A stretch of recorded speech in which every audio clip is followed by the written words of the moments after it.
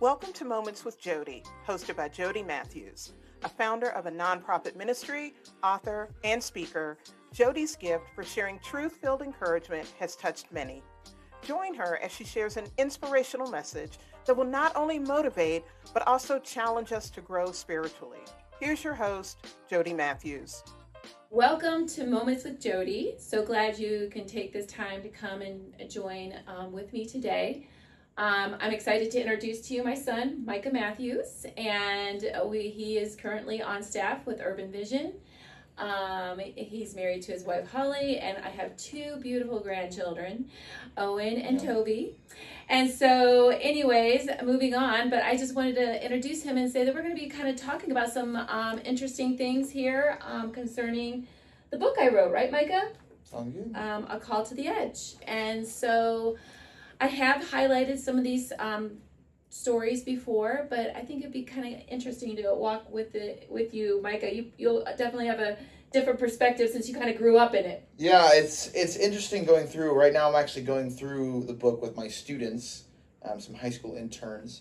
At Urban Vision. Mm-hmm. And what we don't realize is that we're a part of a greater story. A lot of times we're living our lives and, we're trying to put it all together, but there's a greater story that's happening. And as Christians, it's part of God's story. Yeah. But there's these micro stories, and I wanted the students to be able to see that how they're part of the Urban Vision story. But as I'm going through, I'm like, oh, wow, this is really my story in a lot of ways too. Being a part of that and seeing how God has worked and how God has been faithful and who I am is because of these stories. So, yeah, I'm really excited to go through with the students and see what they think and what are the things that ministers to them and even been ministering to me as I've been going through it. So yeah, I think that's one of the biggest joys and treasures that we have here at Urban Vision is when we see these young people who oftentimes have started off when they've been like 4 or 5 years old here at Urban Vision and watch them grow up and to see them take ownership of their faith and taking ownership within their community that they're serving and to really see them and grow to leaders. In fact, actually, you and along with some other local community people who have kids who have grown up are now currently on staff. I think we have like 5 or 6. Yeah, we have quite a few. Yeah. So it's been fun to be a part of that. And I always think of the verse that's painted in the room next to us, right? I have no greater joy than to see my children walking in the truth. Amen. So that's really what our heartbeat there. Right. So if they can it's nice so that really how you just talked about a story, how it all kind of intertwines together. It's like I like to talk about a legacy. It is our responsibility to continue to make disciples, right? And so that's what our heartbeat here is at Urban Vision. So it's a joy to even have them read the story. Yeah, it's been good. And we've been able to ask some good questions and use it to think about our own lives. Okay. And one of those questions, as I guess we'll just jump right in here. That's fine. One of the things that I'm always talking about with students is the constant need to be walking with God, not running ahead, not lagging behind, right? There is, I think of the people of Israel, right? Walking and waiting when the pillar of cloud stopped, it stopped. When it went ahead, it went ahead. Yeah. Right? Really a picture of the Spirit of God. And how now in the book of Acts, they're following the Spirit's leading and trying not to go ahead of Him, trying to follow what He's doing. And we're a part of that story. But what I find is, for a lot of my students and for myself as well, and speaking to a lot of other people, is they have a hard time figuring out, oh my goodness, if I'm running ahead, then I should just stop. And if they're stopping, they don't feel like they're doing anything. And figuring out how to be with God and not run ahead of Him or just do nothing, especially when they seem to have a vision for something that isn't specifically moral. right? I know I'm not supposed to hit my brother, right? But what about when, all right, God's calling me to this new job, to marry this person, to switch the way I'm doing things, something that's big, but there's not a clear choice. How do I wait with God and walk with God, not trying to force my way through, but also not trying to just sit and do nothing either? Right. That's a tough one. I think that I still feel like I'm still learning that as I go, even in my own journey of faith. But yes, what I have learned though is a couple things. I've always thought, do what you know to do. And what I mean by that is we have God's word. We have his heartbeat of him wanting us to draw close to him. So a lot of times when things seem fuzzy or gray, and we feel like we're either running too fast or we're not keeping up, there is a scripture that says, keep in step with the Spirit. And what does that look like? Well, I do believe it's do what I know to do. What do I know to do? I know God wants me to get up and spend time with him, drawing close to him in his word, talking to him, pouring out my heart to him. I know these seem like basic things, but a lot of times it's in those basic simplicity of doing those things in a continual building of my relationship with God that God actually does speak to me in those moments. I think sometimes we can discount that, oh, that's my checkbox thing, I just checked it off the list. But what if it's in the building of the simple routine, the continual building of relationship, that all of a sudden God readies my heart to hear him, so that when God is ready to speak, I'm ready to listen. So I think it's getting my heart in that spot. That's just one thing I'm thinking of. Yeah, so take me through, so there's a couple of examples in your book that kind of show this, right? So we have the example of how we received this building. So why don't you take us through that story and kind of give us an example of what that looked like? Because in the book, you guys use that kind of as an example where you really felt like you were trying to exemplify this, not run ahead, but also being very present to what God is doing. Right. So why don't you walk through that story and share what's going on there? Yeah, I think we were definitely in a transition time in that time of Urban Vision where there was a lot of changes going on in our neighborhood of where we live. And so the location of Urban Vision needed to shift.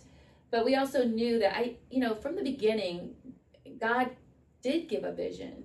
He gave a vision of a place where children would come as a refuge, a place where kids can come and learn and participate and be here and hear the gospel. There was that vision original. Now, it wasn't so much super specific, but it was pretty clear. Early on I went and saw a place that I'd like to see modeled, our Urban Vision kind of model, a Voice of Hope in Dallas, Texas.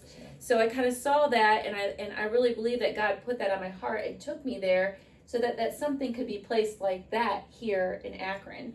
But yet, if anybody who knows my personality or even your dad, Mr. Rodney's personality, we are definitely kind of go-getters. And so oftentimes my efforts sometimes ran ahead of what,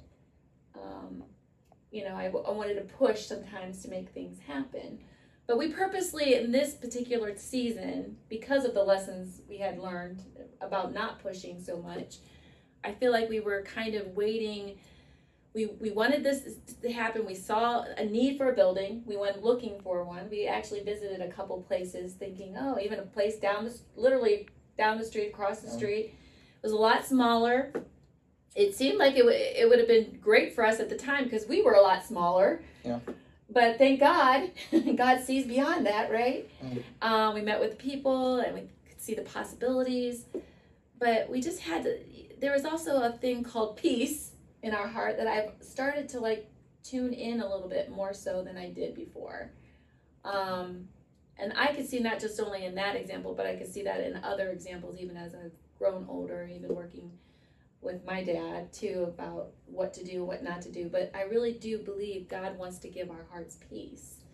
And so when I start moving forward in something and I am unsettled in my heart, I don't feel like I even start making these steps, you know, and I just don't feel good about it. Something's not right. And I feel like that to me is not peaceful. How do you discern that? Well, again, I still stay in the Word of God. Because my thoughts are not God's thoughts, but when I put God's thoughts in my head and my heart on a continual basis, I can feel a lot more confident of understanding what His peace is in my heart. So at the moment, I didn't know how to necessarily proceed, but other than we just kept looking and just didn't seem until finally we always had our eye on Urban Vision where it's at now. Yeah. But it wasn't available. We actually took a tour a lot early on. I met with the pastor that was here. They had a very small congregation. But it just didn't seem at the moment. But when the moment was right and God saw fit, and I have to add the children there, they started to pray with me because we were in a tiny little house on Belmont Street, fitting about 30 kids in a tiny little room that they were packed in on the carpet, on the floor. I remember. Yeah. And so we at that right season, and Rodney had just stepped off his work to go full time with the ministry. So things were starting to line up. You know, your dad stepped off. We were praying with the kids because we had such a need because we were outbursting the little building that we were in. So things were lining up. And then all of a sudden, I don't know if I got a call or we stopped and checked, but we got a connection that the building was empty and that we could go and bring our board members in to see it and to look at it. And we took that step. Yeah. But even as we took that step, it wasn't even all so clear from there. We took the step and we came in, and some of our board members probably thought that this was way too big because we were very small, wondering how we were going to fill this place. Right, going from 900 square feet to 34,000. Yeah, so I could see quite a leap. I could definitely see their concerns, right? But I knew God had a plan. I knew He had a vision for something to see this happen because I knew that's what He put on my heart from originally. Yeah. So I just had to stay faithful in that and wait. Yeah, I think waiting and being participating in what God is doing in the moment can be such a difficult thing to hold those things together because you want to see them happen, but right. But waiting is not. Sometimes I think we think, and I used to think this too. Waiting is like a non-active movement. But waiting is more than just non-active. Waiting on the Lord is not just sitting. Go in my room and close the door and watch, binge on a series that I like to watch and eat chocolates all day. That's not waiting. Waiting is actively readying our hearts to be able to move when the Lord says move. Now, it's interesting you brought up the Israelites because they had the cloud or the pillar of fire and that they could visually see. So when God moved it, they knew to move. But they had to be ready to move. Yeah. It wasn't like when God moved, they needed to either move with Him or be left behind. Yeah. And so they had I would imagine, and you probably know more about this from the history-wise, but I'm sure they had to stay somewhat ready. Yeah, well, even the Feast of Booths, right? One of the festivals of Israel is the idea that we lived in booths for a while. And part of that booth is setting up a tent. Yeah, right. It's setting up a tent. It's something that's not, it's very temporary to be able to move when God moves. And I think you get some really clear examples of this in the New Testament. I think of Paul and, right, when the Holy Spirit sets aside Paul and Barnabas, what are they doing?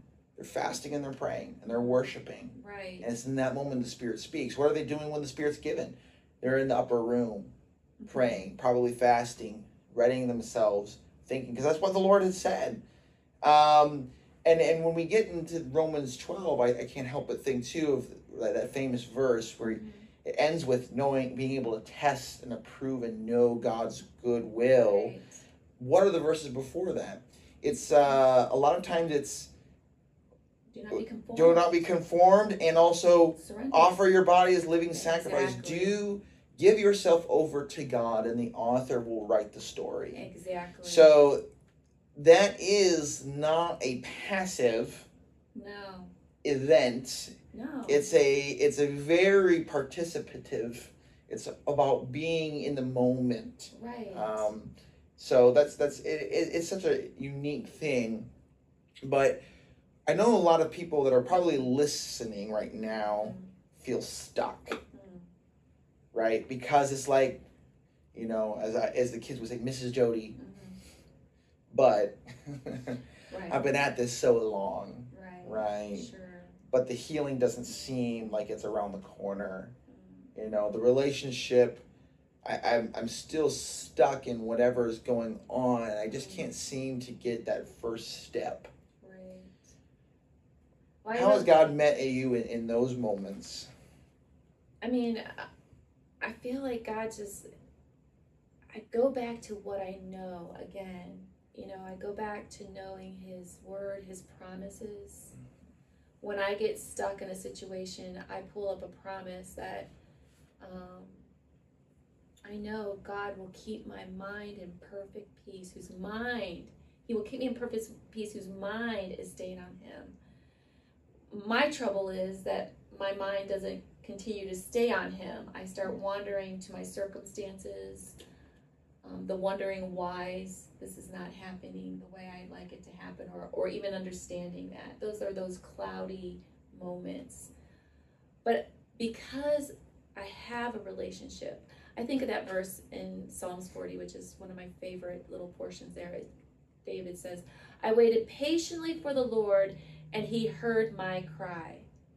How could David wait patiently for the Lord and still yet be crying? Right? Yeah. I do believe the part of that is because that David had a history with God, all the way back to being a shepherd boy where he was alone.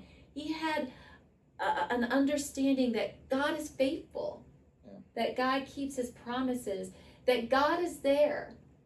And so why could David wait in the midst of his tears? Because you know what happened with David's life. He kind of got unfocused at moments, and he had to pay those consequences, unfortunately. And I'm sure maybe some of those tears were coming because of that. I don't know exactly where that fell in Scripture, but well, we know that he had a tender heart, and he loved God, and he loved his family. Yeah. We see that in Scripture.